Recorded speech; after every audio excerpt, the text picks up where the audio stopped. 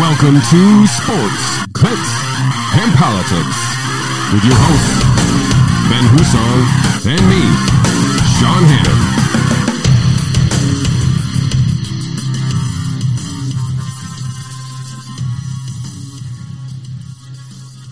Welcome to episode 70. I'm going to drink some water. Smart. Always a good idea. Of Sports, Clicks, and Politics. Mr. Husong, thank you for joining us. Pleasure as always. How was your weekend? My weekend was wonderful. All right. Yes.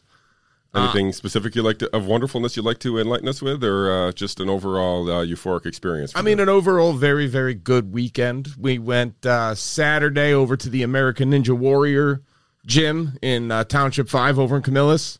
Charlie's Ice Cream sold some ice cream there. Wow. It's fun. Fully masked.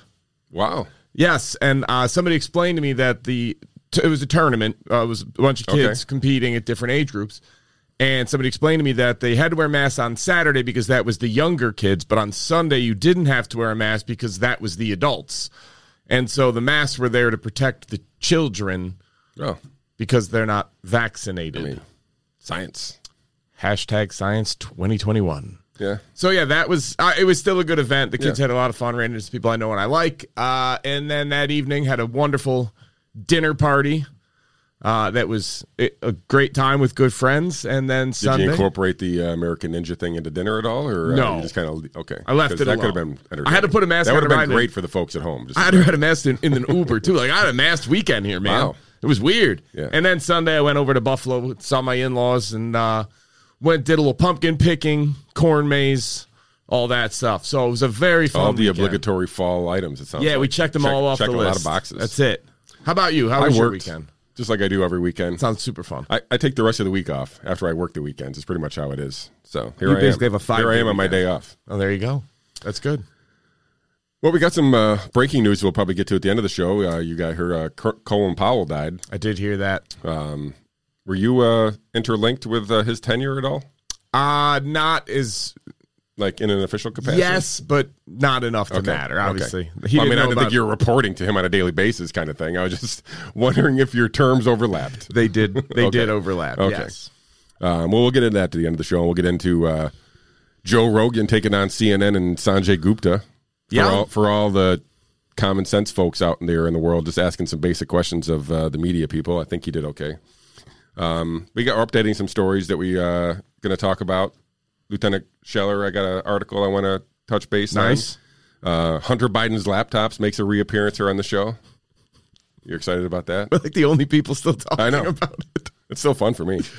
Oh, I agree. We got some hometown news in a couple ways. New York State, we had a judge shoot down the assertion that medical professionals cannot seek religious exemptions. So that was kind of overturned. So those are back on the table. Man. So if you have filed for one and was turned away, if you're a medical professional, you can, I would redo that.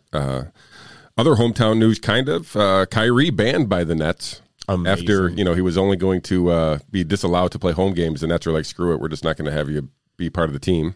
Talk about that a little bit. We got some NFL week 6 stuff to touch base. Your NFL week 6 begins today. Let's go, baby. Bills in Tennessee, right? Bills in Tennessee. That's exciting. Bills Mafia has taken over Nashville, from what I can gather. Oh yeah. Do you have beat reporters down there who are reporting for SCAP on us? I've got my Twitter feed, which admittedly is a little skewed towards Buffalo people over Nashville people. I will acknowledge that, but still, it's overwhelming. I'm just playing around, but it is a lot of people that I know, because I've read somewhere like somebody put it out. Some stranger that I don't know said, Bills backers taking over Nashville today. And I was like, who the hell is going to go from Buffalo to Nashville on a Monday night game? Oh, and then all the people I know, they're all there. All I could do was laugh like, yeah, my friends, that makes sense. People have figured out how to work away from home or, and do stuff a little differently in this era. So maybe this is just a more flexible society, able to pack it up and get out there on a Monday. Yeah. I mean, it's... plus they're hot, right? Bills fans, you never had this before. No. At least decades anyway. No, listen, we had it last year somewhat, but even then it was kind of are they, aren't they, is this right? legit? But you were like going into in week 1, you're like Super Bowl or bust, right?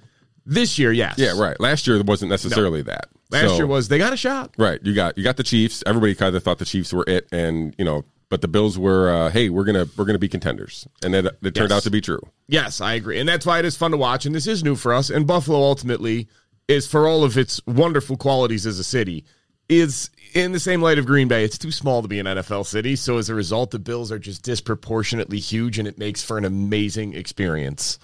Like, how much the team matters is unbelievable to the city that it's not capable of getting that same type of affection and love in New York, Chicago. Like, the small city feel, but it's huge.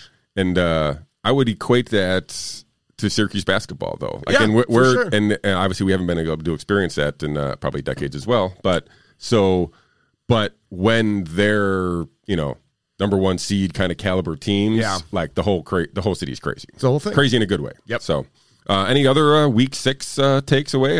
We'll get to my Power 5 here in a little bit, but anything surprised you or anything that you think we should know right off the top? I may have been overlooking the Texans as one of the bottom 5 teams. The Dolphins are making a credible claim to get put into that category.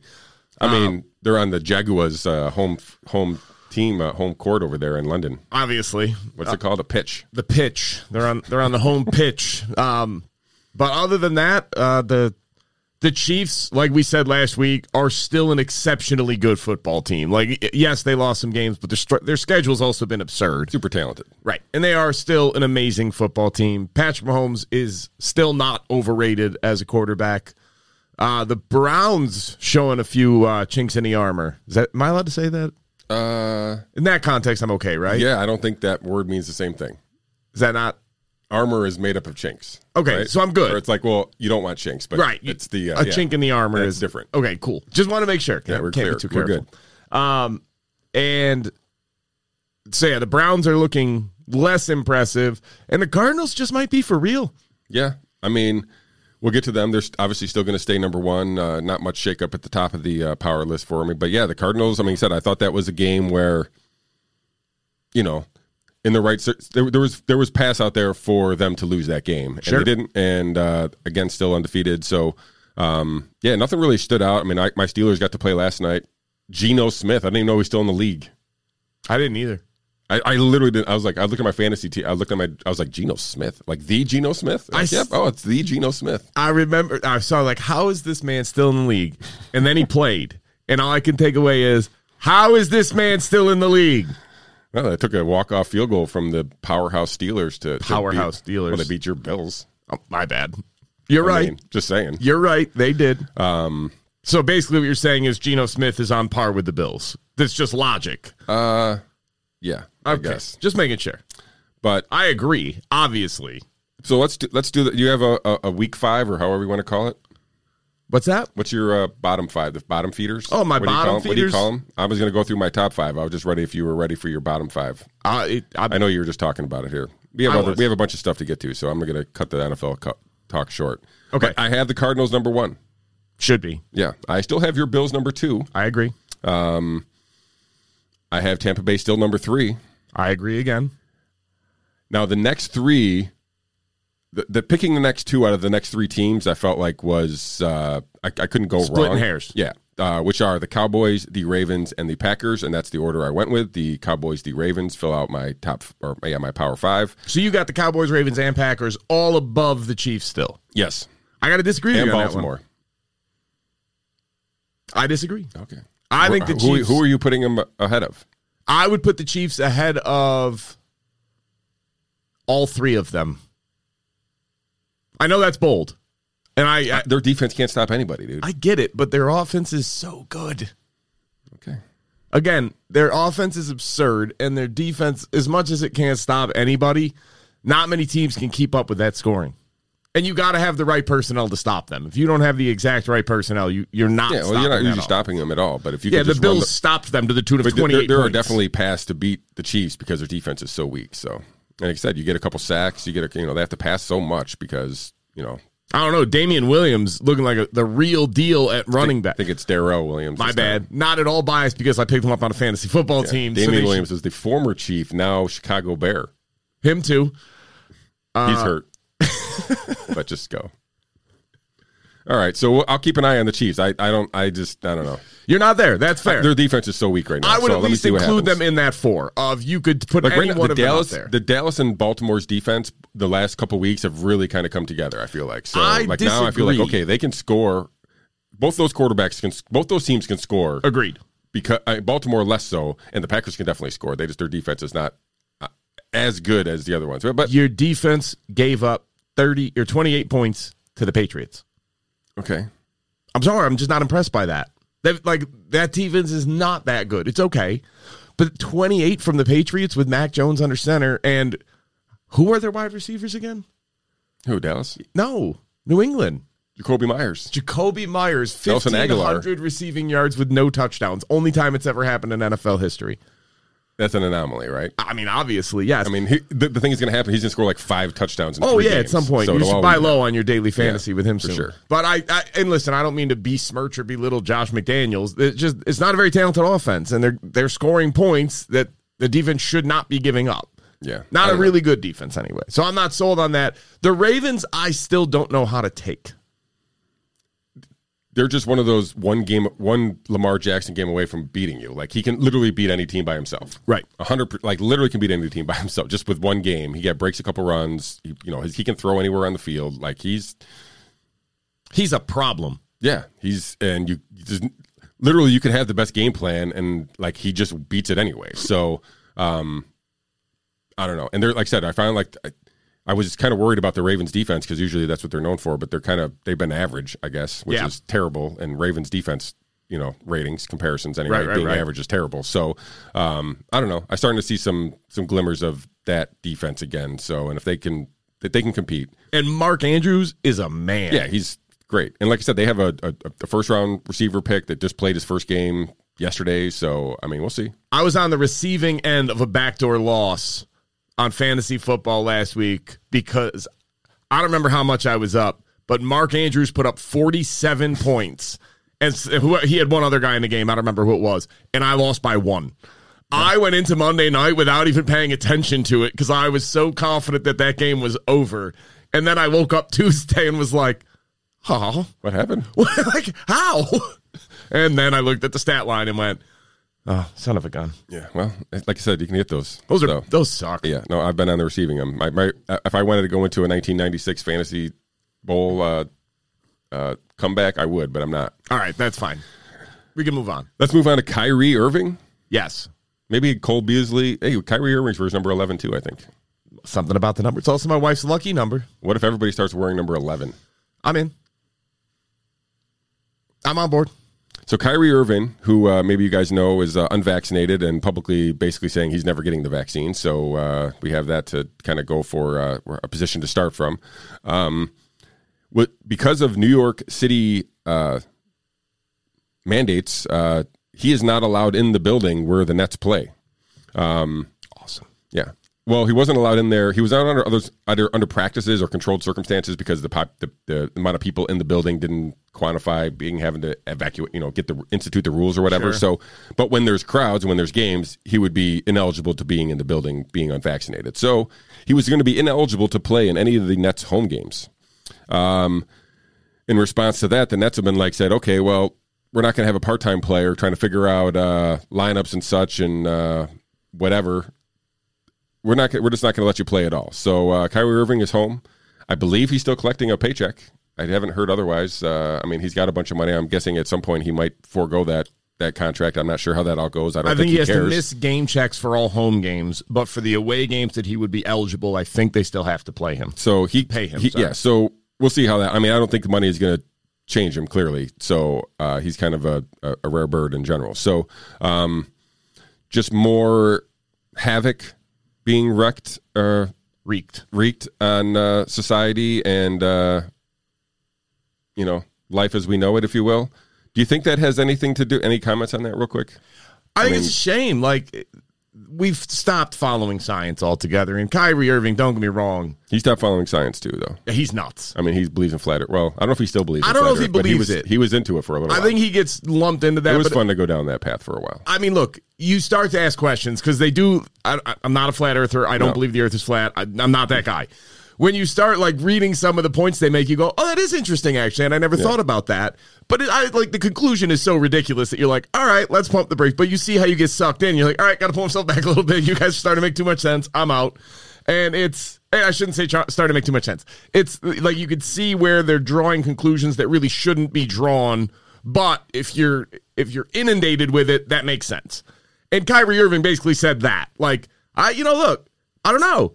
I'm not saying it is, but this and this and this. But he's definitely anti-vaxxer. He's definitely an anti-vaxxer. 100%.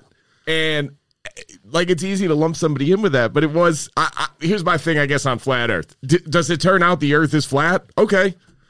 Don't step over the edge. Right. Whatever. Fine. Cool. I don't think so, but whatever. If you do. I haven't been high enough to check. You know what? Let's get a ladder. Let's just start Maybe climbing. we call Bezos. Oh. Maybe we call our boy Jim Cantrell out in. There you go. Yeah, get a rocket. Yeah, the first SCAP rocket. The first SCAP rocket. I'll first start and last. A GoFundMe, and we'll see what we can do. Yeah, no. Because I don't really know. But anyways, Kyrie Irving. So I guess my point in bringing up this flat Earth stuff is like the dude walks to his own drum. Like he just marches to the beat of his own drum. Yeah. Yeah. Like he doesn't care what anybody else thinks. He's going to do his thing, which I kind of respect. Good for you. He's entertaining for sure. Oh my God. He's wonderful. And a lot of the stuff just makes no sense. Some of it does, but he's a hell of a basketball player too, by the way. Amazing. Might be the best ball handler in the league. But watching him take a stand on principle and just say, I'm going to put my money where my mouth is, and you will not bend me. That I have tremendous respect for. Because it would be far easier for him to just cave. Yeah, it makes me leaving because of my mask thing not as important. I mean, it's still, you stood up. Well, I mean, I'm just saying, I don't have $100 million on the table. No, but you had... But either way. Like a percentage of income-wise, okay, he also probably has enough in savings that he never has to work again, and he could live fine. You're not in that boat. Yeah, luckily, I don't have to worry about the vaccine mandate being part of my life, so I don't have to cross that bridge. Same on my end. It's not even on my radar. But I feel for people who it is, and I understand why people make decisions and get the vaccine, even if they don't want the vaccine. So I do too. I just think it's a shame, and I think that watching Kyrie Irving have to face up to all this and just be constantly belittled, he'll be because of all the stuff we just talked about. He's going to be held up as like the poster child for all the NBA anti-vaxxers because you can poke to so many different things in his life and be like, look how crazy he is, he's got to be crazy about this too. That's all. Yeah, and you're going to get lumped in. So, all right, well, let's talk about the ramifications of vaccine mandates a little more. Mr. Husong, in the month of August, I believe, did you know 4.3 million Americans quit their jobs? I did not. That's crazy. 4.3 million quit their jobs. Yeah, that's pretty wild. And, obviously the direct correlation is to vaccine mandates being implemented across the country in many employers, many of them who have the appearance of a mandate. I don't know that there actually is right now a federal mandate on companies. I know that was just a Biden press conference, wasn't it? They haven't done nothing yet since that. They just said Biden just had a press conference. It's like, yeah, everybody who's got employees of 100, they're going to get vaccine mandates, but nothing ever happened from that. So, but anyway, folks like, as we talked about last week, Southwest Airlines, who basically cited that reference, Biden's mandate or non-existent mandate, as reason for implementing their vaccine mandate to their employers, which obviously went poorly. 4.3 million people quit their jobs basically because they're doing exactly what Kyrie Irving said, screw it. I'm not beholden to your paycheck. I'm not beholden to your money. I don't need to live my life through your mandates, and I'm going to leave and go do something else. Respect. Yeah. It's a travesty, especially like the idea behind the vaccine mandates are still completely unfounded. Like the science does not support the idea of mandating this vaccine. Like if the vaccine actually altogether stopped you from spreading it, that would be an argument in favor of vaccine mandates. It doesn't. If the vaccines gave you long-lasting immunity and at least had an impact on spread, I could understand it. It doesn't. If people were actually at a significant risk of getting COVID and dying, I would understand a mandate. But the reality is anybody under the age of 65 who's not obese, your statistical risk of dying of COVID is so low. It's lower than a car accident. It's lower than almost anything. And now you're looking at kids coming up down the pipe. Literally, the odds of a kid dying of COVID, a healthy child in particular, is less than them getting struck by lightning. That's what you want to. You want to authorize vaccines for children in school. I heard it's also likely to get struck by a goat. Awesome. I haven't heard that. It's probably literally just. God, I want that to be true so badly. Just made it up. It's not true. Oh, damn it! Why do you get my hopes up like that? I just want that to be real. I'm sure it is real. But seriously, it's people. If people understood the actual statistical risk instead of the fear and propaganda that they have been fed, more people would say no. And more people would start to question the government's actions. The CDC and the FDA specifically, we'd start to ask a lot more questions. Because when the vaccine first came out, please note, they didn't start talking in January about how, well, it's not really going to impact spread, and you're still going to be just as likely to spread it after about 3 weeks, and your viral load's going to remain high. Those weren't the selling points? But you're less likely to die, and you're less likely to get severely sick, although we're going to also measure that differently to ensure. Unless you're also over 65 and have underlying health conditions like you would if you had the real disease. Right. So, and this is my point on, if you give me a reduction in risk, if you could cut my risk in half with the vaccine, like I'm going to cut your risk of dying in half. Now, on the surface, you're going to go, yeah. And then you find out your actual odds of dying are 2 in a million. And you go, oh, so it's going to go to 1? Yep. That's the bullet. Or here's a better way of saying it. Like, it's 1 in a million, and we're going to take it to 1 in 2 million. Ooh. Okay, well, what's the safety profile like on the vaccines? Perfectly safe. Okay, well, where are we tracking that? Do you have a site? Yeah, we have VAERS. You look at VAERS. That doesn't look good. Well, you can't count on that. It's not really reliable. It's all self-reported. Oh, okay. So do you guys got a different system you're working on to track this? Shut up, anti-vaxxer. Wait, you don't this is all we've got. We've had the vaccines since December of last year, and nobody at the government thought, like, hey, guys, on the off chance that this is causing adverse reactions, maybe we need a more reliable system than VAERS. Yeah, well, maybe that'll be some of the silver linings that comes from this, some other system that'll arise. I mean, I'm sure they'll be fighting tooth and nail because they like the ambiguity. They can pick and choose when they want to use it. Yep. So yeah, 4.3 million people walked out on their jobs over mandate. Good for you, because this is not about protection. This is not about safety. This is not about societal good. This is about simple submission and control. Because if it was really about safety, you would absolutely be giving people antibody tests or antigen tests or T cell or B cell tests to find out who actually has immunity. The simple fact that you're not is an indication that all you're interested in is getting people to comply with your orders. Because here's the reality. Natural immunity is vastly superior to vaccine immunity. And it's not close. And I know, the science changed recently on that, and that's how we do that. Nonsense. That was obvious from the get-go to anybody that was paying attention. Just like the idea that the vaccine didn't spread, or the vaccine was going to stop the spread. And I sent you the link over the week. December 29th, a doctor at the World Health Organization went public and said there is no reason to believe that the vaccines are going to affect spread. And his point was countries should not loosen travel restrictions based on vaccinated people because it has no impact on their capacity to spread. But we ignored him. And 9 months later, Ben, how are you going to be able to sell vaccines if it doesn't work? It is hard. I mean, but if anybody can figure it out, it's Pfizer. So, like, that is the concern, though. Is all right. Look, it's not that the science changed. It's not that this was obvious. It's that this guy, and I happened to read this article at the time. I read his analysis. I read the study and went, he's right. There is nothing you can draw from this. And then the article came out and it says, well, it looks like maybe the vaccines have a shot at potentially reducing your capacity to spread somewhat for some period of time. And I went, well, that's a strong sentence. And then I read what they based it on. I read their analysis and I laughed and went, this is a joke.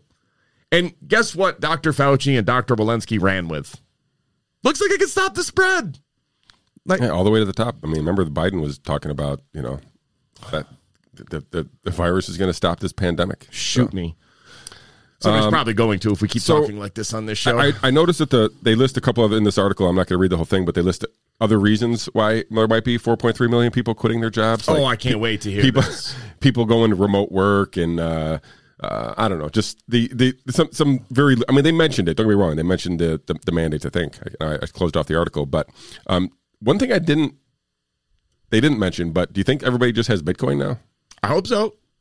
Because, 62,000 now. If all those 4.3 million people just had a little bit of Bitcoin a couple of years ago, they'd be suing out right now. They'd be double, triple their money. Did you see that Jamie Dimon came out against Bitcoin again? Oh my God, the list is growing of people that I want to be on the opposite side of. But you know that he allows JP Morgan to have Bitcoin, institutional investing somehow through JP Morgan or whatever. So this is just his personal opinion, I guess. But he says Bitcoin is worthless. I mean, what's the dollar? I guess. Well, that's his lifeblood, Mr. Hugh Sung. Jamie Dimon has the best job in the world. No questions. Forget middle reliever versus backup quarterback. Like, we could put that debate down. Jamie Dimon gets paid ungodly sums of money to get nothing but positive press all day long, to run an entity that has been deemed by the United States government as too big to fail. So, if you are too big to fail, what is the only other option? Live large, I guess. Succeed. Just like that's it. Whatever. Take on as much risk as possible and see what happens. And if you lose, the taxpayers bail you out. And if you win, you get to keep all your money. Yeah. And now Jamie Dimon gets to do all that while overseeing the organization throughout, I believe it's now 4 felony convictions for various fraud. And I think it's triple digits of significant misdemeanor violations that don't rise to felonies. And you want to know what the best part is? If you come out and be like, you should fire Jamie Dimon. Every expert in the country is going to go, you're an idiot. You're so dumb. You don't understand the talent this man has. Like, what's the talent of running a business that is not allowed to fail? Look, you tell me the government's going to mandate. You just got to look good in an interview, buddy. You tell me the government, I can start a business, any business, and the government's going to mandate that automatically I have to succeed. I'm not allowed to fail. Mandatory ice cream Mondays. I'm saying. I mean, you should make that Let's start it up. No, we're closed on Mondays. Tuesdays. 2 ice cream Tuesdays. 2 ice cream Tuesdays all the way around. Like, stop giving this man credit. This is laughable. He got bankrupted an entire county in Alabama by forcing them to take on debt he knew was junk. And then the government was just like, Jamie Dimon is the savior of the recession. Thank God for Jamie Dimon. What? I want that job.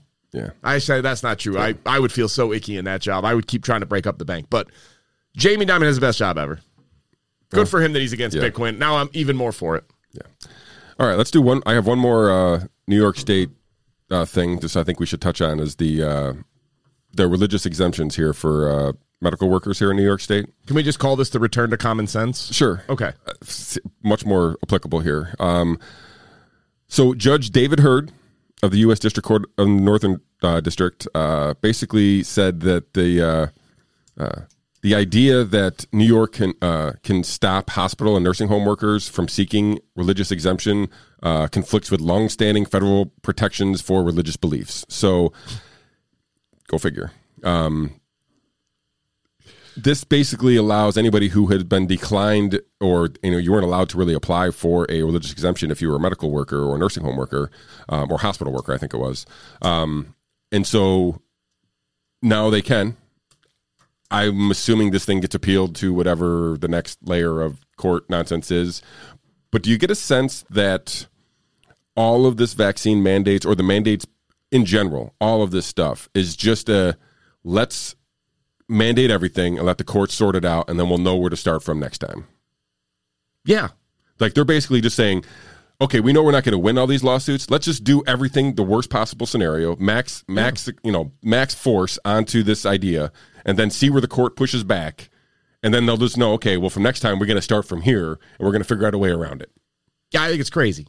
But it's also totally predictable, especially when you get lawyers involved. This is like the kitchen sink style of arguing. I mean, and it's in New York, right? So we're getting massive amounts of people being impacted by this and interact. Like they're going to have tons and tons of data to look back at on this and see what worked and what didn't in the court system.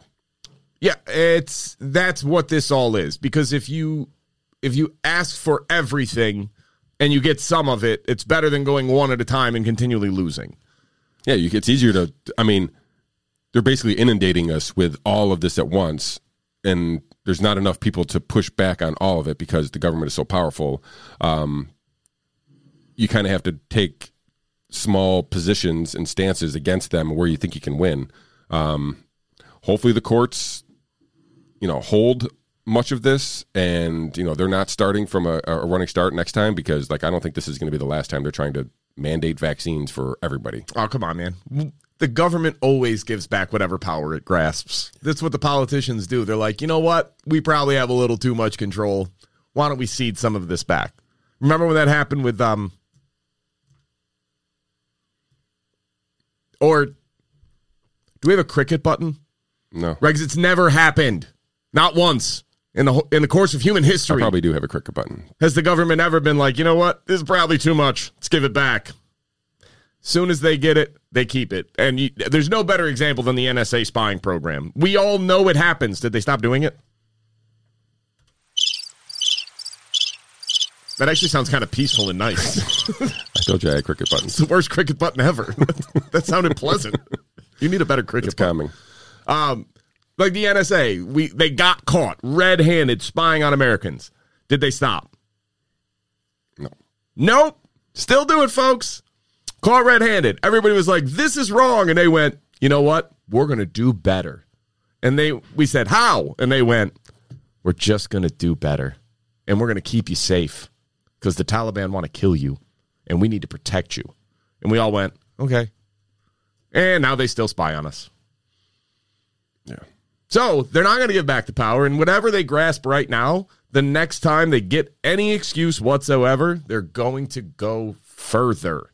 Like, I can't believe that there are anybody in this country is supporting mandating a vaccine that does not even, never mind stop, that barely reduces your likelihood to spread after a few months. Like, it maybe there is some science, but it is far from settled. There is some science to indicate that it does reduce your chances of spreading the virus for a couple of weeks. It's not a given. We don't actually know that to be true. And people are over here, smart people I have respect for, the people whose intelligence I respect, are out here saying, good.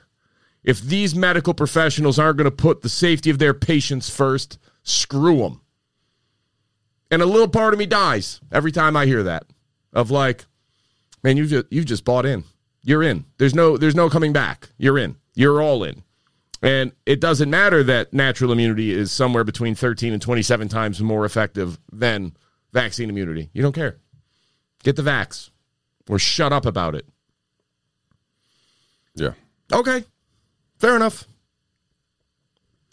All right.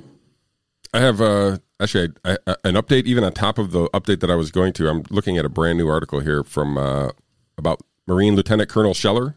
If you remember, we've talked about him the last couple of weeks. He was the guy who kind of spoke out about the I don't even know what the right adjective to adequately describe the leadership. The withdrawal from Afghanistan. But yeah, questioned the leadership of that, and was then court-martialed and basically held in jail for a little while, protecting himself or from himself, I guess.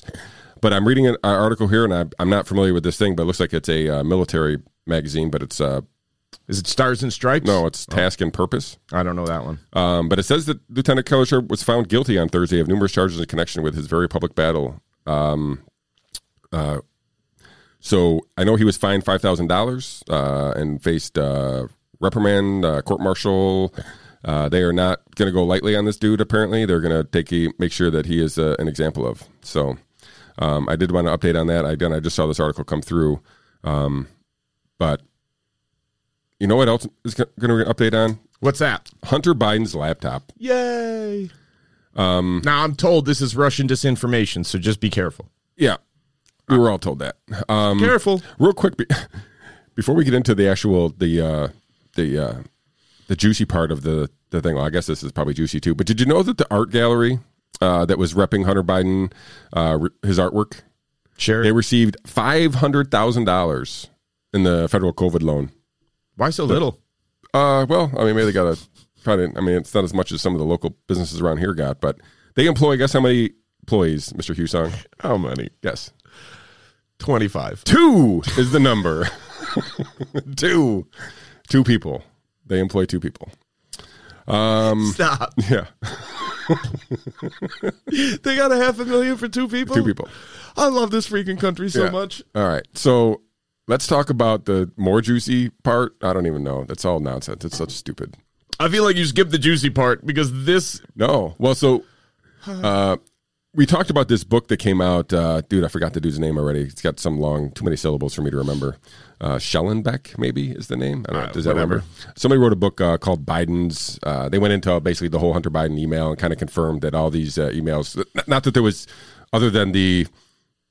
was it 37 intelligence agents who came out and said something like this was Russian? All the earmarks of Russian disinformation. But it turns out that this author of this book, who's a journalist, kind of went out and went through the details and confirmed a lot of the emails were real and basically, kind of shed light that, okay, this whole laptop is not, again, Russian disinformation, that it actually really was real. But part of this was that Joe, the president, that is, the acting president, and his son Hunter had a joint bank account. Awesome. Where money was being used basically in this Burisma thing kind of stuff. So to cover Hunter Biden's expenses, if I recall correctly. Yes, right. There's some pictures on there with some hair pulling and stuff going on too. I don't know if you remember some other stuff. There's more than this is the juicy part. I don't want to see this part. No. Okay, you don't. But so is this going to ever get like actual any mainstream run? Like our president is on the take. Yeah. Literally on the take. There's could you imagine that this happened for any other president in any other era? No. Literally, it's mind-boggling that this much information out is about how Joe Biden peddles his influence around the world and his son peddles his name around the world to the tune of billions of dollars, it seems like. Yep. So a couple of very funny takeaways, and funny in the saddest interpretation of the word. Number one, this is crazy, and it makes no sense. So Joe Biden, this activity, let's just all be clear, is not a gray area. It's not an ethical twist-up. It's illegal. He has access to money that he is not disclosing for the purposes of taxes. So if you have an accession to wealth, as the IRS likes to say, and you do not report that to the IRS, you are in violation of the law. And that doesn't matter if it's coming from here or bank accounts in China or Central America or the Ukraine or Russia or wherever. If you don't disclose your accession to wealth, it's called tax evasion. Al Capone, famous gangster, famous murderer, bootlegger, drug runner. What did he go to prison for, Sean? Tax evasion. That's right. Got him on nothing else but tax evasion. And son of a gun, 11 years in prison. So, Joe Biden, between the emails, between Tony Bobolinsky, what's the word? Confirming the veracity of the emails and identifying Joe Biden as the big guy, these are illegal holdings. So, on that alone, he should be facing a fine and or prison for tax evasion. If you or I did this and we got caught with this hard of a paper trail, we wouldn't even be able to fight it. Our lawyer would tell us, plead. Because there's no wiggle room. You got caught red-handed. You are caught. Okay, that's problem number one. This isn't some ethical gray area. This is illegal. Now, let's talk about the political nature of this. If I don't know, you're a foreign intelligence agency or a general crazy person, and you can lay out all concrete proof. And again, this is just what we know. The guy's been in office for 40 years. And we laid it out a few months ago. All the family members that are suddenly rich because of Joe Biden taking and getting government contracts to his family members. But let's skip that. Just this. If you're the president, you're committing crimes, and I can prove you're committing crimes, how many things are you going to say no to that I want? Yeah. None. There's at least a risk. Now, maybe you are this ethical paragon that will risk your own reputation and legality and your legacy to stand up for a cause that is right and just, and you will not be leveraged. You will not be taken advantage of, and you will not be blackmailed. Anybody think that's Joe Biden? Yeah, no. Show of hands. And this book, and Ben Schreckinger is his name. Okay. And the name of the book is The Bidens Inside the First Family's 50-Year Rise to Power. So probably going over a lot of the names you just referenced there. Yep. But one of the other things that this book also confirms was that the quote-unquote 10 held by H for the big guy. Mm-hmm. That is 10% held by Hunter for Joe Biden. Again, that would be the biggest story like ever. Should be. What are we doing? We're ignoring it in the name of politics. We're ignoring it in the name of because our media is owned by the same establishment that is realistically running the country. And I'm not talking about a deep state. I'm not talking about China's running us or whatever else. I'm talking about this incestuous relationship at the top where every media company, or 97% of all media in the United States, is owned by one of 6 companies. And everything goes back and forth between the government and these companies to report what they want. Joe Biden is useful to foreign countries because of the interference and because of the leverage that they hold over him. Guess who else he's probably beholden to? Everybody that knows this. And if you don't think the United States... He's beholden to China. If you don't think the United States intelligence agencies know about this, and are using this to their political and or economic advantage, I got bad news for you about the way this country's run. Bad news. They are.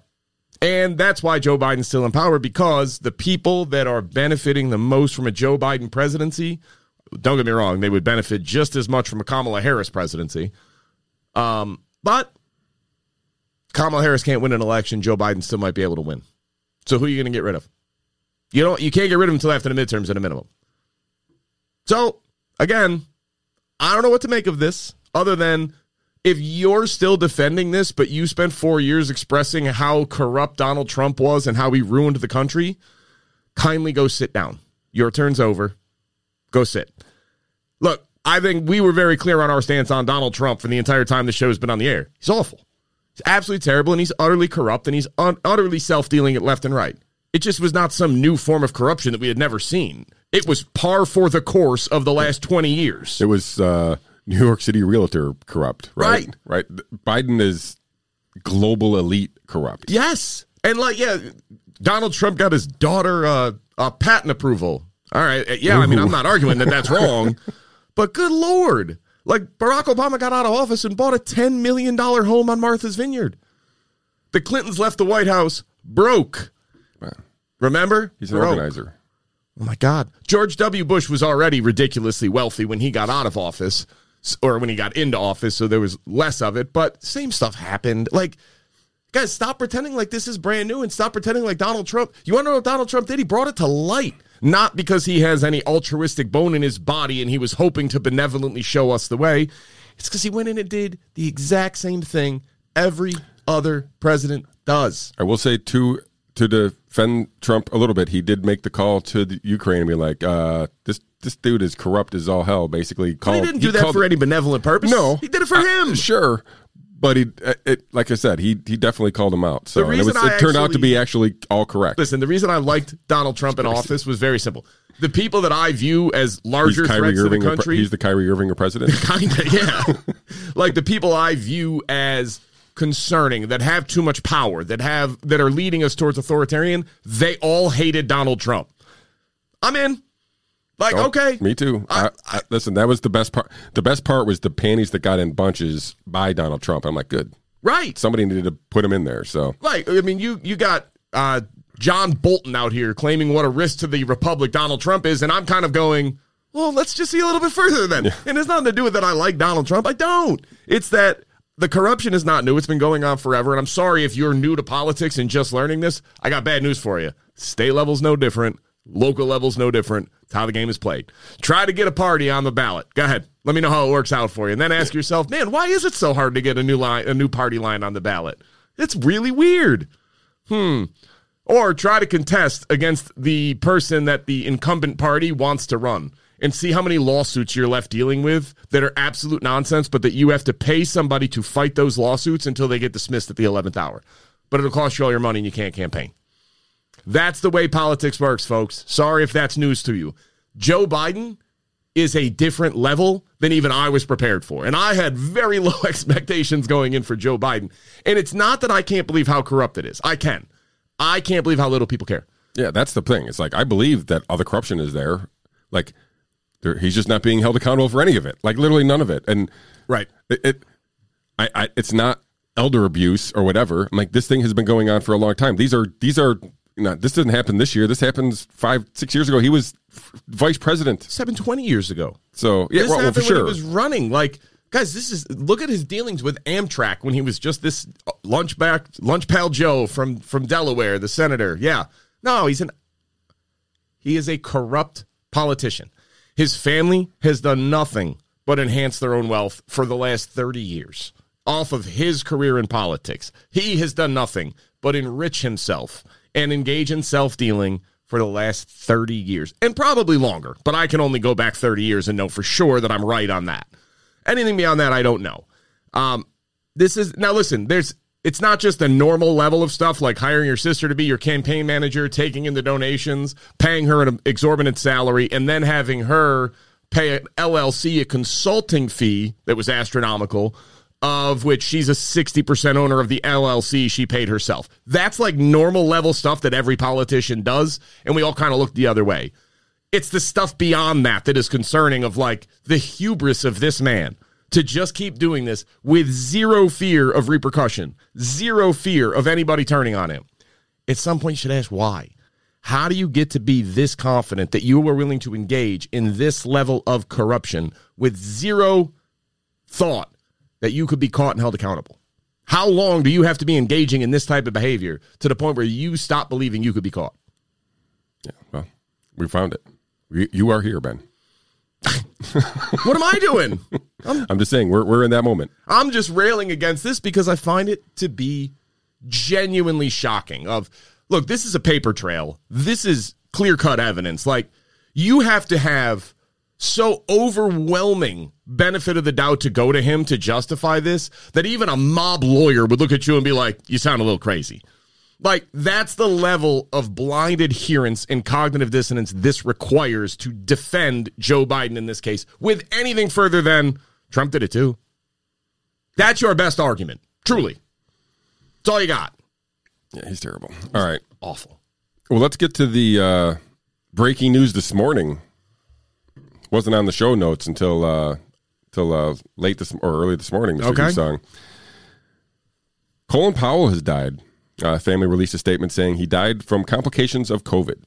Before we get into that aspect of it, Powell was the Joint Chiefs of Staff in 89 to like the right up to whatever.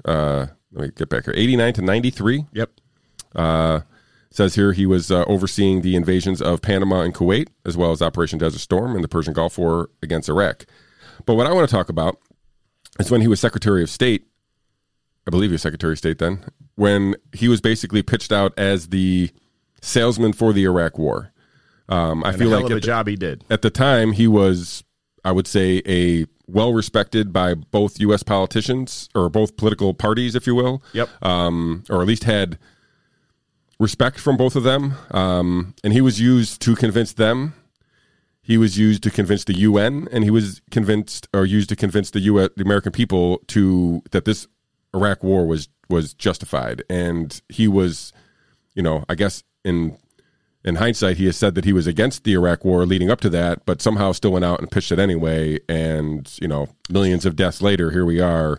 For the first of many senseless wars or whatever of my lifetime, where I realized that this was nonsense. Nothing. This was complete, utter nonsense. Right. So he contributed. To his credit, he came out, and I think the reason he maintained a fairly high level of respect across the board was because he did come out and say, we got it wrong. And he basically, his contention, if you want to believe him or not, that's up to you. But I've read his biography, and it was very interesting. He said, I trusted the intelligence offices, but they came to me with this proof. It looked sound. And he said, and the reason I'm gonna paraphrase because I don't remember the quote, but it was because if the intelligence was wrong, there's no way it was an accident, and he didn't think the intelligence agencies would purposely engage in false evidence just to get us into a war. Right. So was that specifically in reference to the weapons of mass destruction? Yes. Part? Okay. And to some of the other claims that they made when they said they've got this proof, and it was, well, if this is wrong, it couldn't be an honest mistake. Didn't they have something like Nigerian uranium or something too? Something crazy. Yeah, in vials. Like, yeah, it was wild. To the point of he's not wrong. You couldn't make this mistake, honestly, if you have any type of credibility or expertise in this field. And he had his faith in the system because that's what he came up in. He came up through the ranks of the military in the Department of Defense. That was his life. And I don't think Colin Powell, from what I know about him, is or was a bad human being. I think Colin Powell was, in some regards, a victim of the time in which he came. And in his chosen profession, I don't think 100 years from now we're going to look back on the United States government, military, or defense contractors in any sort of positive light from this time frame.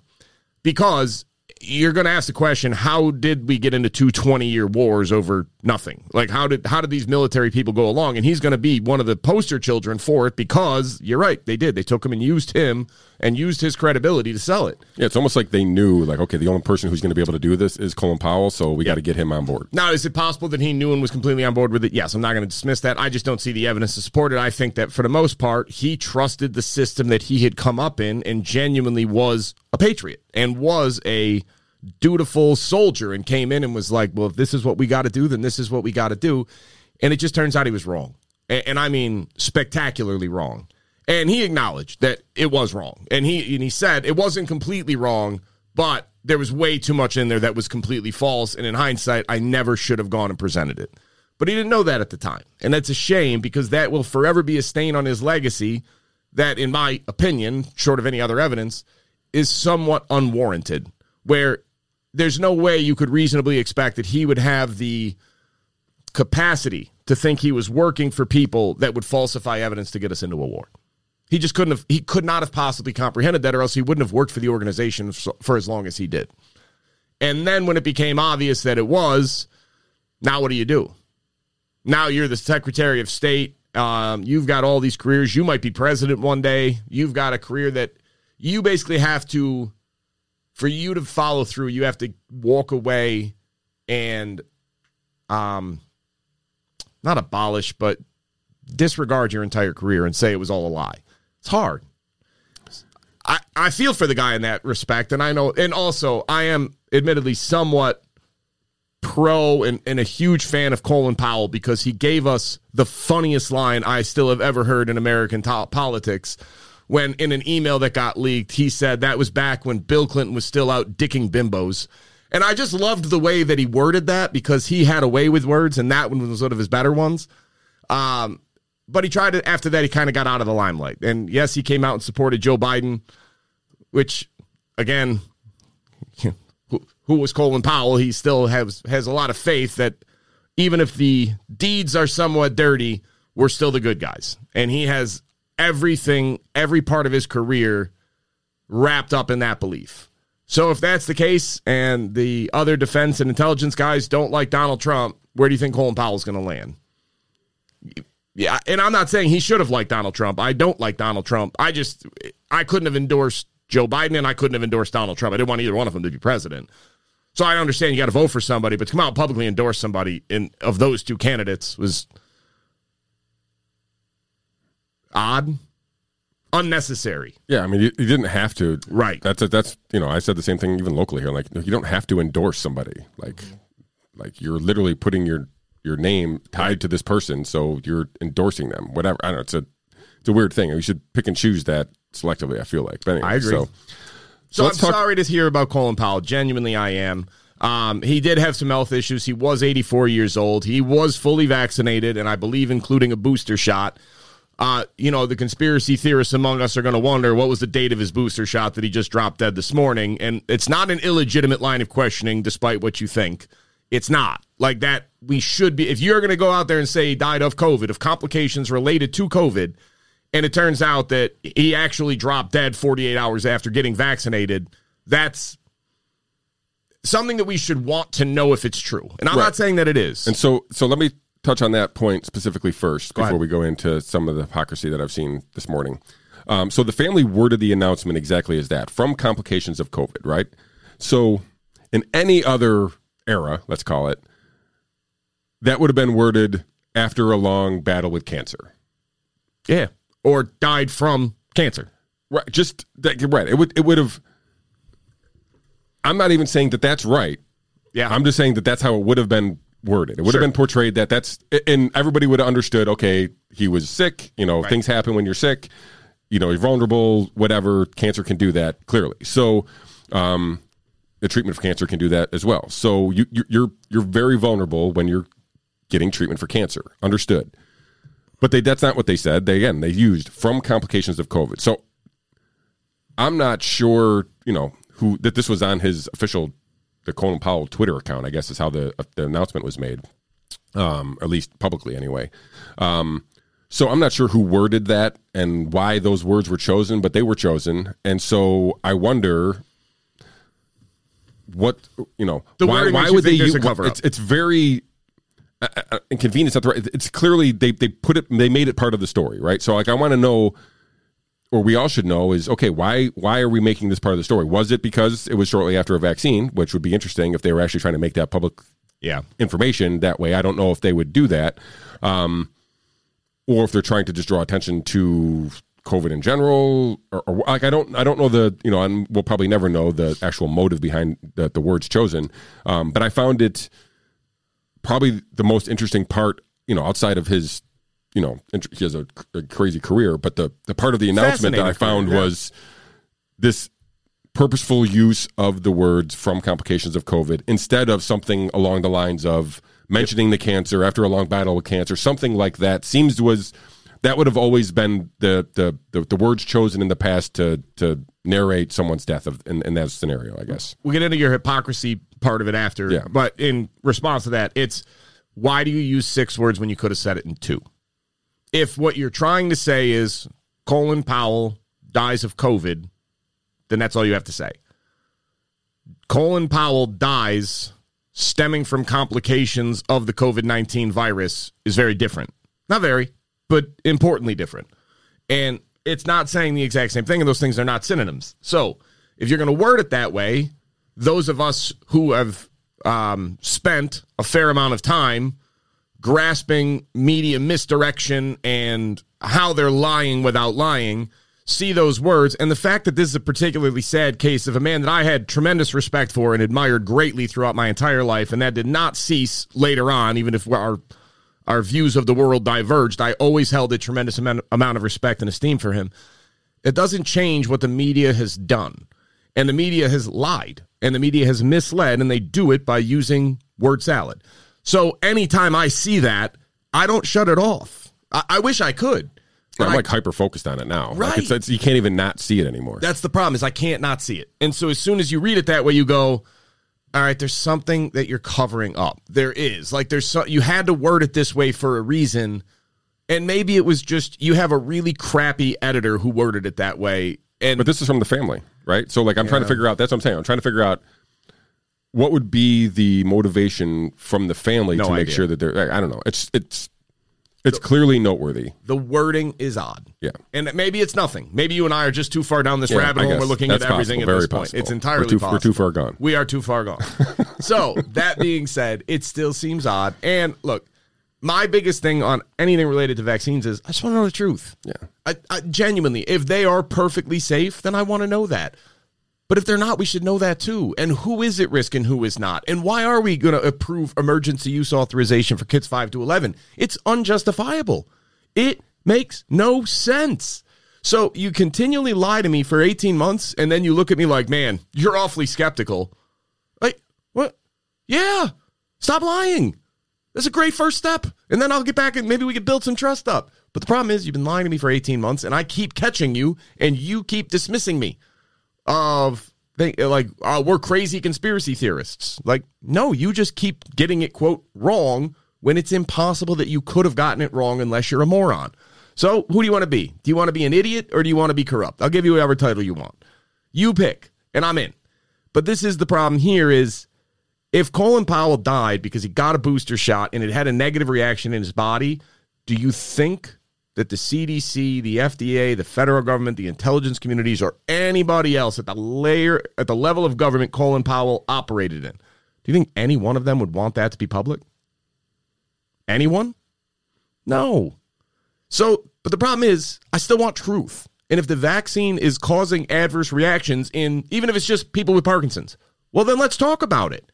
And let's maybe give an updated guidance instead of everybody get jabbed, because we know for sure that's not smart. That's inarguable at this point. But we're not tracking adverse reactions. We're not allowed to discuss or even ask, hey, is the vaccine killing people? Because the answer is yes. We just don't know how many. Is the vaccine causing adverse reactions? Yes, we have no idea how many. From a public health standpoint, that makes no sense. So now this comes out and all you can think is, wait, you're trying to get me to think Colin Powell died of COVID. And I guess now let's spearhead into where you wanted to go with this.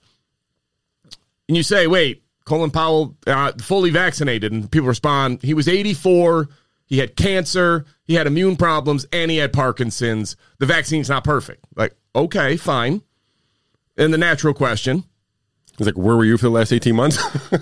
Because if Colin Powell was unvaccinated and died of COVID in the same conditions, it would still be counted as, well, he died of COVID because he didn't get vaxxed. Like, no, he died of COVID because he had cancer, Parkinson's, and he was already dying. Right. It's like they're selectively picking and choosing when to use the fact that this virus primarily focus on old and obese people. That's it. That's the list. And the fact that I get called disgusting for pointing that out when I say, oh yeah, comorbidities, diabetes, and hypertension, and then I get called a fat shamer, and I'm like, I didn't even use those words. I'm like, I specifically mentioned 2 health issues that go along with comorbidities of COVID, and then get told that I'm getting disgusting, we shouldn't talk about it. I'm like, no, we should talk about it, since that seems to be the red flag that everybody should be talking about. Hey, the people who are dying are old and obese, and some of the health issues can be controlled with diet and lifestyle change in the obese. We can't get people to turn less old, right? So that's where we're, it'd be great. I mean, maybe someday they figure out this telomere thing, and no, we're not going to go down there. Not right now. It was convenient to disregard the fact that 84-year-old unhealthy people were the main people dying for the last 18 months. That's who has been dying. It's been old and unhealthy people. And the fact that an old, unhealthy person dies, regardless of vaccination status at this point, just on that note alone, the fact that they're using this is like, oh, well, and you mentioned it, all I did is basically add fully vaccinated to a headline, and I got something like 50-something comments on it basically telling me that he's 84 and old. And I'm like, okay, so I get it. I know he's 84 and old, but where were you for the last 18 months when all the 84-year-old old people, unhealthy people were dying, and we instituted all these policy decisions that affected every single person, not the 84-year-old and unhealthy people. So there's been, the reaction has been just funny to me, and like I said, it's not lost on me that he was is a vulnerable person regardless of vaccination status. And then if you want to just add on to whether or not he just recently received a booster, that's a whole nother conversation unto itself. I wasn't even referencing that in some of my comments.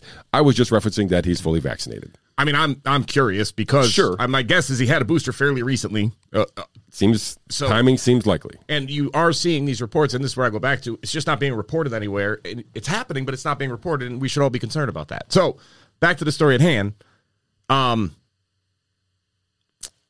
don't know how to say this politely, so just bear with me, because this is going to be controversial. It's going to be mean. It's probably going to be privileged and whatever else. Being obese is bad for your health in so many ways. And that's not about fat shaming. It's not about making people feel less than because they have no discipline, they're not taking care of themselves, and then they just want a pill or a magic medicine to make them all feel better. This is the least controversial statement imaginable. Being obese is bad for you. Being morbidly obese is super bad for you, and especially as it relates to COVID, because COVID causes vast inflammation and affects the body much more of a vascular disease than a respiratory disease. And guess what obese people are already full of? Inflammation. The data on this could not be more clear. Obese people are at such a heightened and increased risk, and those with high blood pressure, which, shockingly enough, often go hand in hand, that the idea that you are equating the exact same risk to someone who is obese and someone that is healthy of the same age bracket is not supported by any data. You shouldn't do it. It's crazy. That's like comparing the risk of dying of a heart attack between a 75-year-old, 5'11" guy that weighs 340 and a 23-year-old who's 6'1" and weighs 185 pounds. They're not the same risk. So if you were going to prevent the heart attack and you had a medication that was brand new, we didn't have long-term safety trial on it, there were some initial concerns, you wouldn't tell the 23-year-old 6'1" guy to take it. Be like, no, you're already at minimal risk. Let's give it to the people that are at significant risk, where the risk of side effect is justified by the benefit. And then once we know that, we'll get more safety data. And as you get older and your risk goes up, at some point that would make sense. So the body positivity movement has done such tremendous harm to us on a societal level, it's not even funny. Like, listen, I understand we don't want people being anorexic because it's bad for your health. All right? Bulimic, same thing. It's bad for your health. What is obesity? It's bad for your health. It's probably worse. Like, I can't fathom this. Like, yeah, I'm not trying to shame anybody. I don't want you to feel bad about yourself. And I do think, though, that if done tactfully, I guess, and tastefully, I'm not, like, again, trying to lean on us to get this message out there, but if people were told that, hey, if you are overweight, this would be a good time to start losing weight. Maybe you'll be able to avoid getting really sick from this virus. But that was never said. That was never actually even, I'm guessing some people thought about it, but it was never, ever going to reach the airwaves. So it seems as though this could have been used as a way to shine light on that problem, and in a way that had real world consequences that people could see in real life. But it wasn't used that way. It's not even allowed to be talked about. Or just give me the information straight. Right. And that is very clearly. Because, look, I can't speak for anybody else. Early on in COVID, I weighed about 15 to 20 pounds more than I do now. And you know what I realized is I started looking at the data, and I started looking at what was going on with vitamin D and other levels in your blood and what the impact could have. And I did my own cost-benefit analysis and thought, you know what, if I could drop 20 pounds, start taking vitamin D, start taking zinc, start taking better care of myself, get outside more and exercise, it puts me in a much better position in the event that I do get COVID. That's not an irrational position. That's not crazy. That is looking at the data and going, yeah, if I keep doing this, I'm going to end up here. But if I stop and I go this way, then my odds go from still relatively low because I'm in my mid-30s. I'm not that old. But if I gained 20 pounds instead of losing 20 pounds, that would have put me at significantly higher risk. If I was completely vitamin D deficient, that would put me at a higher risk of having a negative reaction and or dying of COVID, and I didn't want to do that. So started taking care of myself a little better. I'm still working on it. I'm not perfect by any means, as you could tell, but I'm getting there. And that's okay. Like, the body positive, like, you're beautiful no matter what. Like, okay, to some people, sure. And you don't have to care what anybody else thinks, but to pretend like there's not significant health issues with being obese is just willful ignorance that you don't want to face the truth. It is it couldn't be more clear.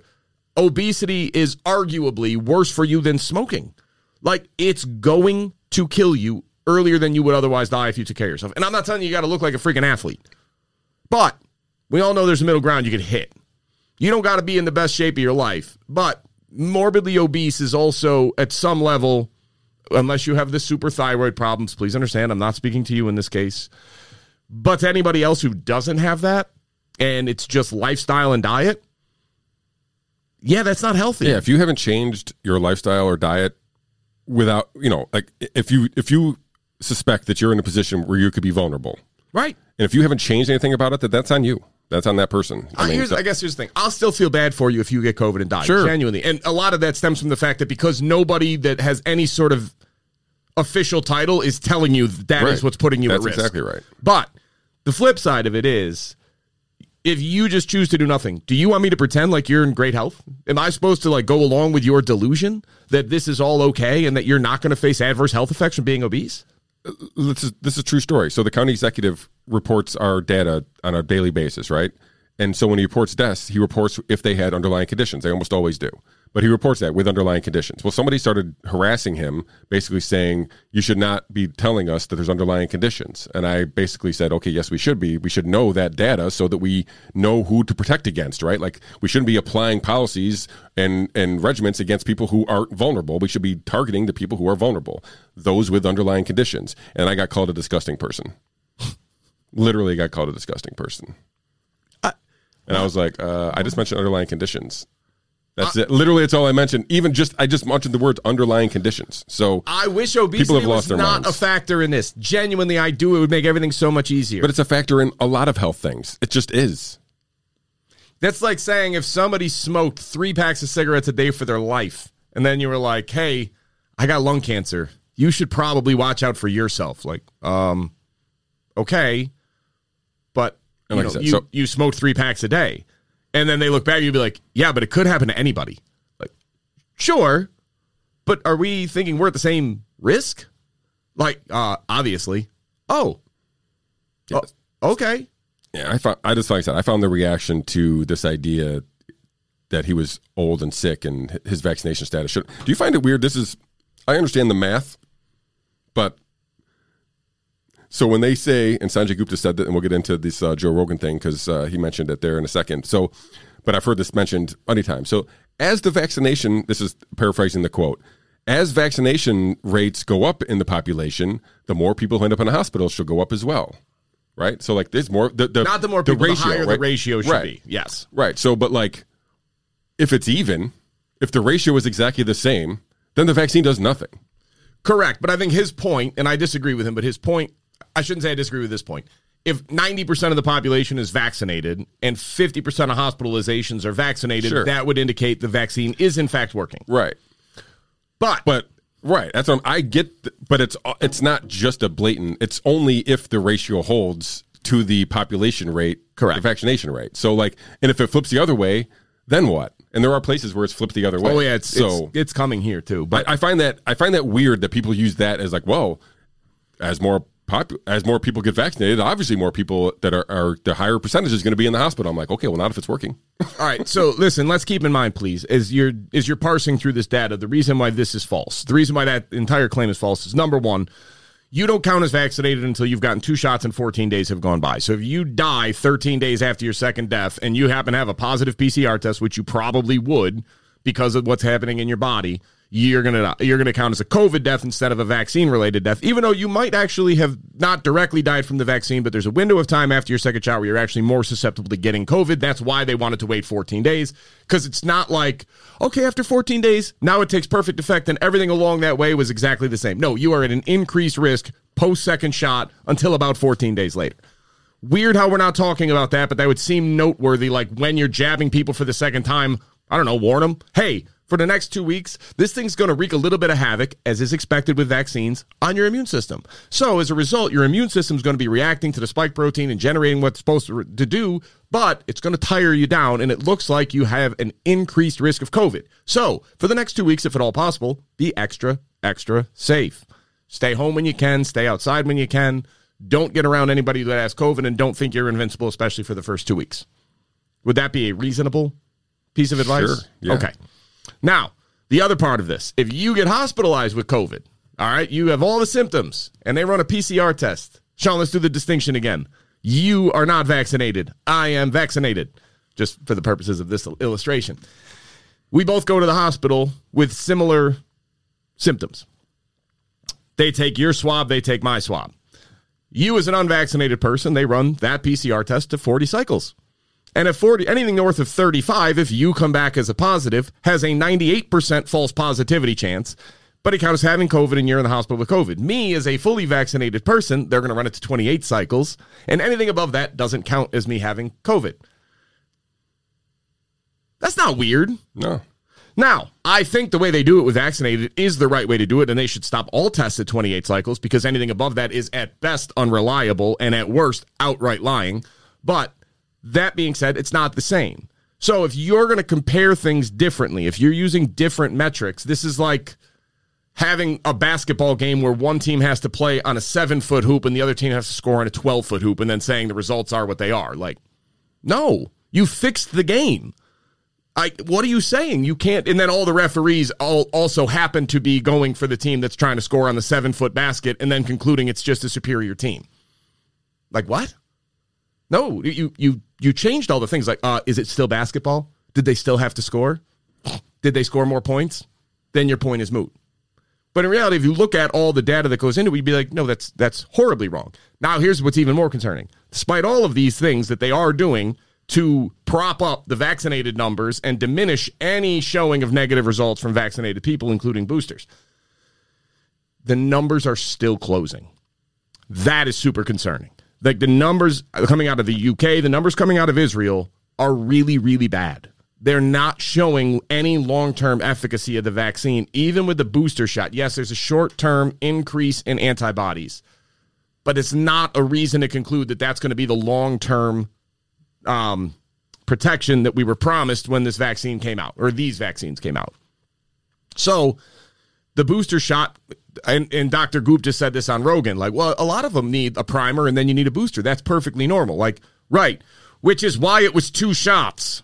You don't get to change that now. That was the argument for 2 shots. It was the primer and then the booster, and now we need another booster. And I get it. The polio, I think it was polio vaccine, required 4 shots for full immunity.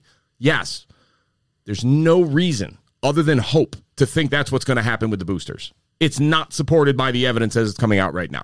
The boosters give you, and this is the fundamental problem with mRNA vaccines as they are currently being used. It gives you a massive spike in antibodies right away, okay? But after that, and even more limited, it only seeks the exact genetic code of whatever variant they used in formulating your mRNA vaccine. So it does not expand out to other variants as well as natural immunity does. On top of that, your antibody count reduces by roughly somewhere between 30 and 40% per month.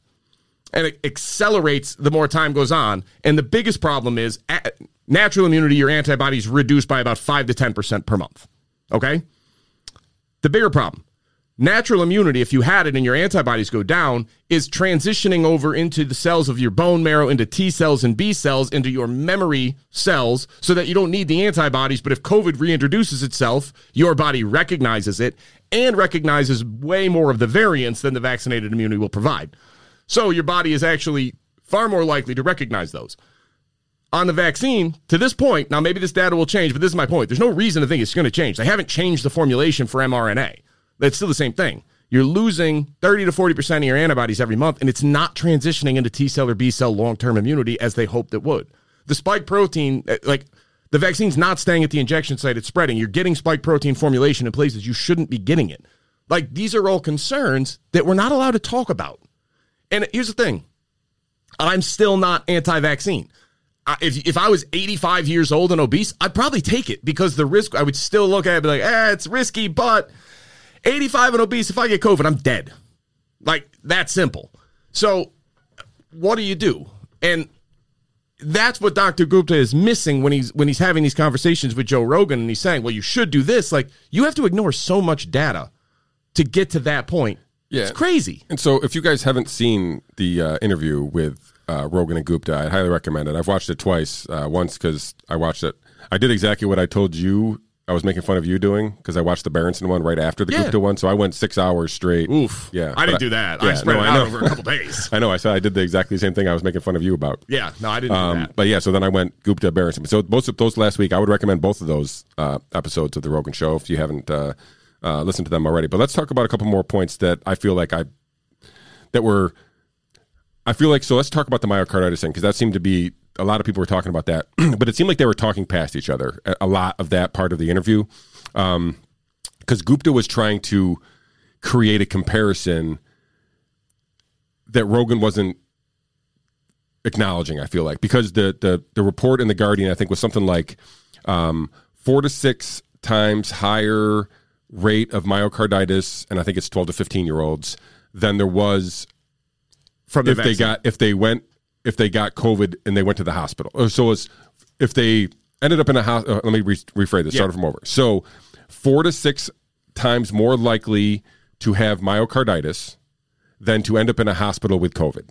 That was the thing. So you're technically comparing, Gupta was right in a sense, you're comparing 2 different types of groups. You're comparing kids who came down with myocarditis, and you're comparing kids who ended up in a hospital from COVID.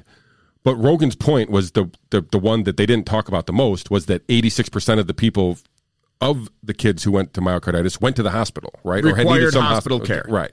So I'm assuming, again, there's a little bit different wording. Yep. So, like, I don't know exactly what that means. Yep. And maybe they're trying to make that seem more something. But it seemed as it was at least 80 whatever % of those 4 to 6 times, whatever that number is. I mean, I don't even know what these numbers were, but that seems to be a significant amount that it outweighs the benefit of the virus, right? I mean, these kids are not going to the hospital. So I felt like they were talking past each other a little bit, and maybe it was done on purpose by Gupta because he was really trying to get Joe to compare two of the same groups. But I think the point that was missed was that it's a risk, right? It's the risk of the 4 to 6 times in the myocarditis versus the risk of that you're comparing risks. You're not comparing populations at that point. Joe Rogan's basically saying, hey, the risk for these kids is almost zero. So there's more risk getting the shot. And Gupta wouldn't let him have that conversation comparing risk. He just wanted to compare. He kept bringing it back to myocarditis specifically. Right. He wanted to make it a very comparison so that he can control the narrative, I think. Well, and obviously risk is somewhat subjective to the person taking on that risk, but that's also a point. And I feel like Gupta wouldn't acknowledge the idea that, okay, I'm okay getting this virus and recovering. Like he wouldn't have given it, he's like, well, they don't have immunity. I'm like, okay, well, I don't care if I have immunity. I don't care if I have immunity if I feel like I'm healthy enough to recover from the virus. Like, I don't care. Right. Like, so he wouldn't get past those 2 points. And I feel like that was a lot of the conversation in the middle where I felt like they really could have had some points. They were talking a little bit past each other, but I feel like it was a great conversation to have. And I'm glad that, I know Gupta asked to be on because he's probably selling a book, but I'm glad that Rogan brought him on just because, like, I'm just going to basically be myself and like go point by point and kind of, go through this. And Gupta really seemed a little bit snaky. So Gupta came on with the intention of convincing Rogan to get a vaccine dose. That's what he said. Now you've gotten it, you got over it, now you should get a vaccine shot. And why not? And this is why people are having a harder time believing people like Dr. Gupta this is where you come across not as an objective scientist, but as a salesman for a vaccine. Because there is no reason to question, realistically, that Joe Rogan right now is fully immune from COVID-19. Better immunity than what Dr. Gupta has, better immunity than the people receiving boosters, better immunity than the average person who doesn't have COVID and didn't get it. His antibodies are strong. Every test is coming out and indicating it's super unlikely that he would ever get very sick from COVID or even get COVID ever again. That's what every study will tell you, is any reasonable science concludes with. So it's got Dr. Gupta, and I think the reason he does this is because he cannot now bring himself to acknowledge there is risk with the vaccine to healthy people. And so in his mind, it is, well, it's just a comparison of there's no risk, so why don't you get it? Because it looks like it might be a little better. And this is where we go into it again. Like, if I'm 99.99999% effective, why do I need to get 99.99999% effective? Like, it doesn't matter. And whether you want to acknowledge, and this is the point, there is risk with the vaccine. And Dr. Gupta even was relying on VAERS data when he was citing that study. And Rogan did call him out, like, isn't that from VAERS? So how do we even know if that's right? It could be underreported, it could be overreported. We have no idea. And Dr. Gupta did have to acknowledge that, like, well, yeah, it is. All right, well, you can't use the data when it benefits you and ignore it when it doesn't. That's not how it works. And this is my central argument over again. We don't have good data. It's 18 months into the pandemic. It's 10 months into the vaccines, and we don't have good data on vaccine reactions. And that has to be on purpose. Oh, yeah, there's no question. So that aside, there's two other arguments that Dr. Gupta made. And I look at, candidly, if I can have a moment of pure honesty. Go for it. Being in the position I'm in of consistently doubting narratives of people much more qualified than me, much smarter than me, and much more familiar with the subject matter for me does cause me doubt. I do start to think, Jesus, maybe I am wrong. Like, maybe I just don't understand it. Maybe I'm missing something glaring. And that's one of the reasons I was very happy to have caught this interview. And Dr. Gupta, for all of the ways I disagree with him, was very good at explaining his positions. But I came away confirmed, like, nope, I'm not getting it wrong. He is. And that's a bold statement for somebody like me to make. And I don't mean to sound at all hubris or cocky or anything else. It's just, I do know this data. And realistically, Dr. Sanjay Gupta debating Joe Rogan on a medical question should not be an equal debate. It shouldn't be. And if Dr. Gupta actually had facts and truth on his side, it would have been over in 10 minutes because he is a bigger subject matter expert than Joe Rogan is by far. Listen, half the stuff Rogan says, I roll my eyes at, like, well, that's not true. So anyways, the first one, Joe Rogan asked about Uttar Pradesh in India, where they have about 230 million people. They introduced ivermectin and some other treatments early on and started mass producing them and giving them away to the citizens. And from that, their cases fell off a cliff. Now, Joe Rogan said, how do you explain that? And he said, well, I've had family there and it really burned through the population. And when that happened, the people did get some natural immunity and that's why it went away. And he said, just like what happened in the UK. Now, immediately, I know what that data actually is, and I went, that's not how it happened. That's inaccurate. You can't compare the two. And just for point of reference, when the spike in India hit that he was talking about in mid-May, that they started using ivermectin in mid-May, and cases per day peaked at about 400,000 per day. In India, a country of over 1 billion people, I think it's about 1.3. They had 400,000 cases a day at their peak.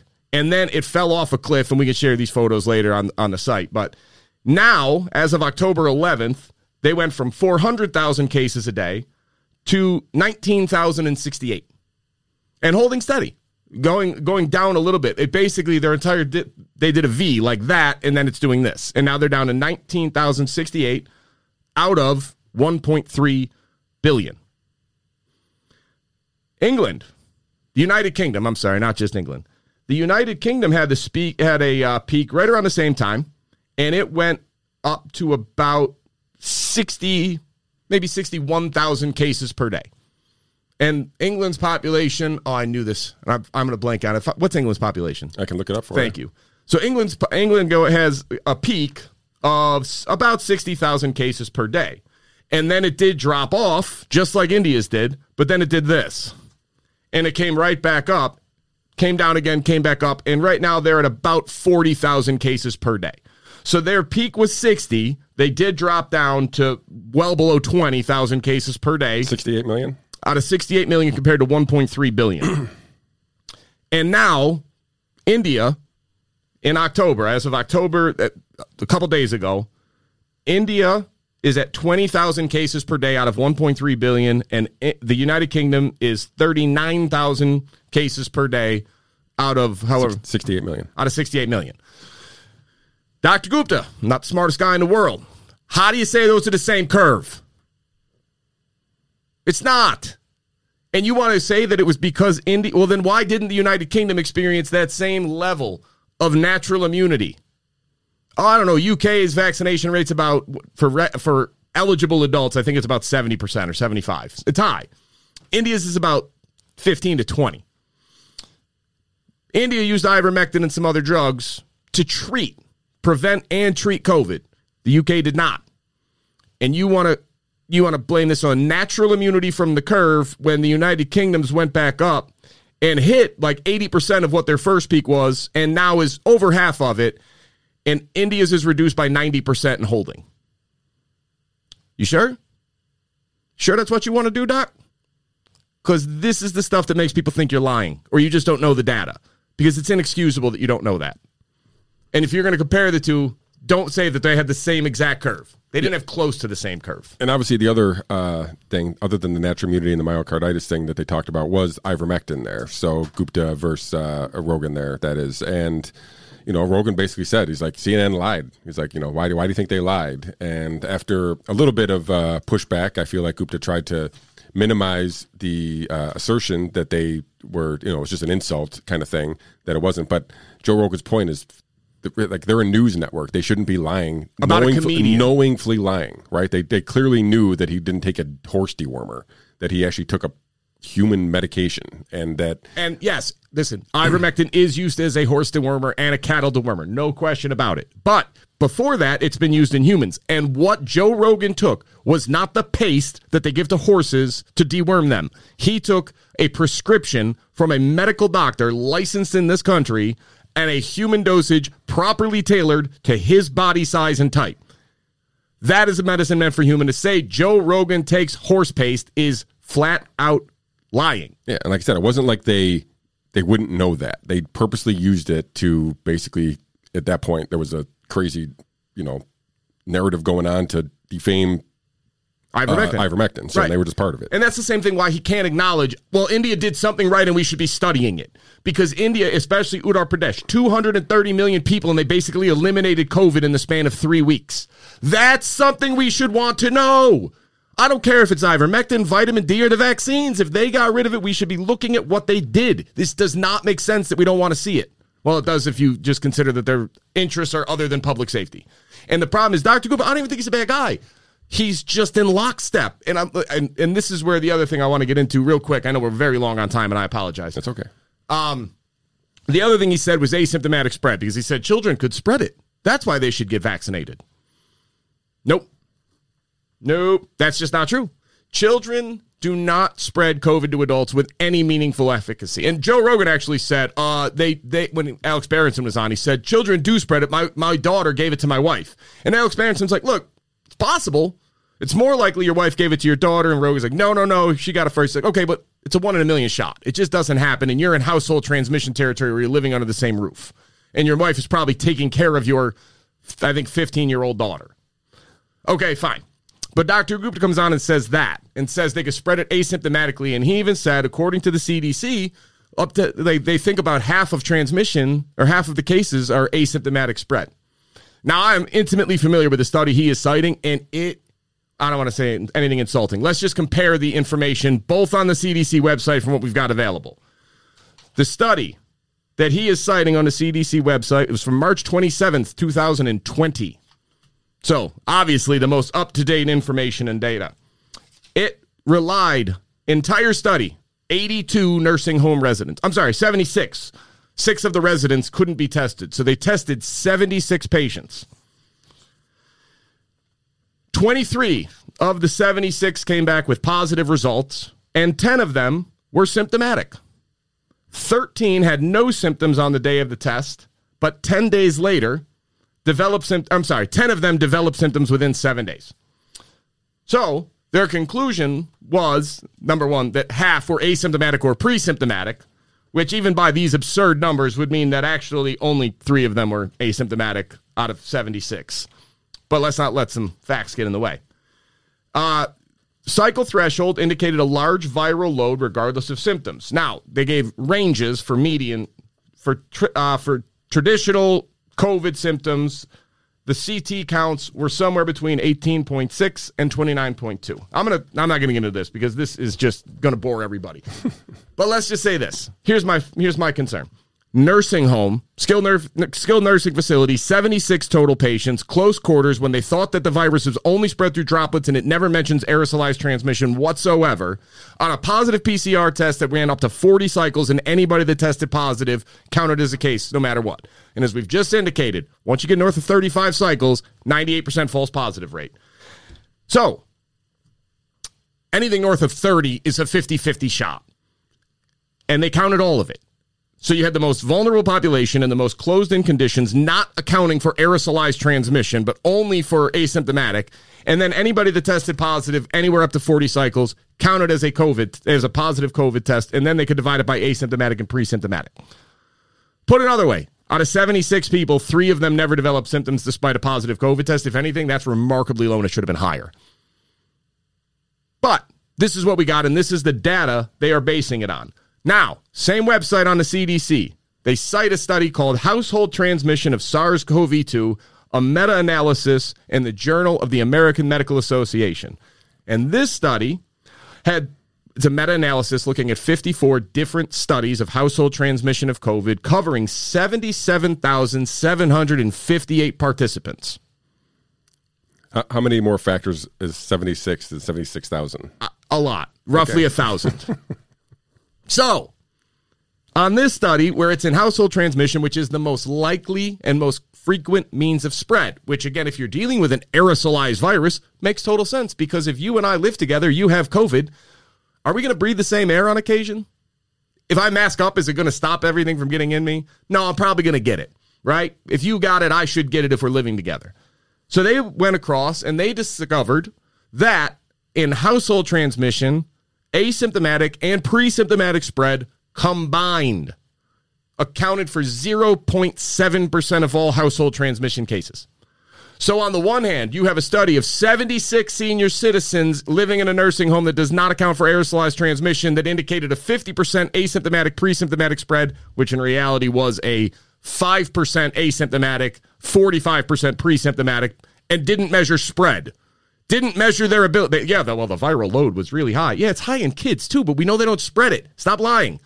So compare that, 76 people in a nursing home, to 77,758 people across all different populations, and it came out and said when it came to actual spread of how people got it, 0.7 when it's the most common means of spreading COVID. More people get it from household transmission than any other means. And we're going to go with the one from the nursing home from March of 2020. That's what we're going to look to as more reliable data to measure the risk of asymptomatic spread? Well, only if you work for CNN. What am I missing? You're not missing anything. Oh, my God. And this is what I mean. Like, I was so excited to hear him talk in depth on Rogan because I knew it wouldn't just be boilerplate talking points. And yet it still was. And this is what I mean about when I have doubts of, man, maybe I am missing something. Maybe there is something I just don't know about. But hey, he's citing this study. He's blaming the difference between India and England as if they're the exact same thing and they just had natural immunity. And he's still out here saying, well, even if you got all this protection conferred by a symptomatic infection of COVID-2 as a healthy, and Joe Rogan is 54, but uber healthy, and you still think that man should get vaccinated, and you're out here saying that children should get vaccinated because the myocarditis risk is higher based on VAERS? No, I guess my imposter syndrome was somewhat ill-suited in this case. Maybe not warranted at all, because this is just so incorrect, and the idea that this is going to be beneficial is crazy. It's unjustifiable. There's no way smart people can make these mistakes. I mean, not that not that he is, but he can be now completely just dismissed as, unserious, I guess. I can't believe how fast reasonably intelligent, well-meaning people turned into brand promoters for Pfizer, Moderna, and Johnson & Johnson. Holy crap. How have you looked into none of this company's background? Because they're not the good guys. And guess what? Neither is the government. I don't know how to tell you. Yeah. But it's not just like I want to trust and I want to believe. It's if you dare question the narrative that has been bestowed upon me by Lord Anthony Fauci, then you are a heretic and I can disregard everything you say. And the response is, but no, the data, like, oh, yeah, I'm going to believe the data that you say instead of Dr. Gupta. Like, you want to know why he's wrong? I'll lay it out. I can tell you exactly why he's wrong and what he's misinterpreting in the data. And then you can do it because, again, I know I'm not a scientist, but it's written in English, and I know how to do math. And if you give me two studies, even if it was the opposite, and you said, well, there's this study with 76 nursing home residents based on droplet transmission that concluded that asymptomatic spread was under 1% of the cases, and then we have a meta-analysis of almost 80,000 people, and it concluded that it's actually way more prevalent. I would still tell you the other one's better science. I don't care about the conclusion. I want to know what the better factoring in goes. Like, how do you get that wrong? Yeah. How is that? They do it on purpose. How is the nursing home case? How is that study still cited on the CDC website, and it still says to this day, asymptomatic cases could account for 50% of COVID? There's got to be a landing page for all the shills that are out there on Joe Rogan. So they got to go to CDC and pull up these. Oh, my God. It's inexcusable. Like, what is the CDC doing? It's not there anymore. Oh, and by the way, the JAMA thing is only on the CDC website because that little nugget on 0.7% is not the key takeaway. The key takeaway is we should be vigilant in household transmission because it's very likely. Like, we got to hide the truth from the CDC. Huh. Yeah, well, one thing I found interesting, and then we'll wrap up here. So one thing I found interesting on the Rogan thing was Jamie, I think his producer's name is. They had mentioned that he had gotten COVID, and that, because they have a pretty strict testing regimen there for the thing. They do COVID testing and antibody testing. And so he has had flare-ups of the antibodies, but never tested positive again. So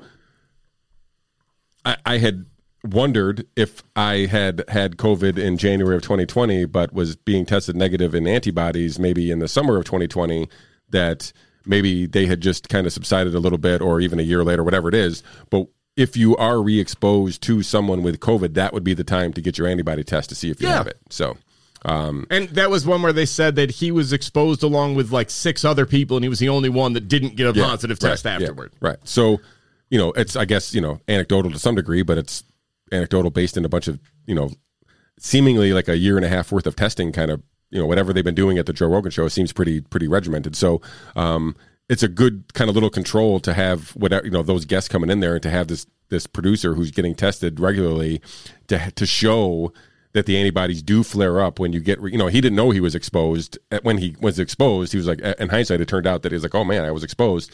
And they did kind of go back and correlate it with the flare up of the antibodies. So if you're wondering if you've had COVID and want to get retested into your antibodies, getting tested after known exposure would probably give you the best avenue to pursue there. So, all right, we covered a whole hell of a lot there, Mr. Husong. I forgot to tell everybody to like and review and share the page, or the video here, so hopefully they'll do all that on their own. You had one job. I have one job. Maybe we'll get a new all-time high on Bitcoin next week. Let's hope so. We're still floating above 62,000, I see here today. 64,889, something like that is all-time high. So I literally own $10 of Bitcoin, so it doesn't have a huge impact on me. Maybe it'll be worth $12 hey now. next week. So. All right, on that note, anything you want to leave folks with? I've said way too much today anyway. All right, on that note, I want to thank you for bearing with us and staying with us till the end. Please like and share this video. Tell all your friends and your family if they're looking for some alternative news takes. This is where to come.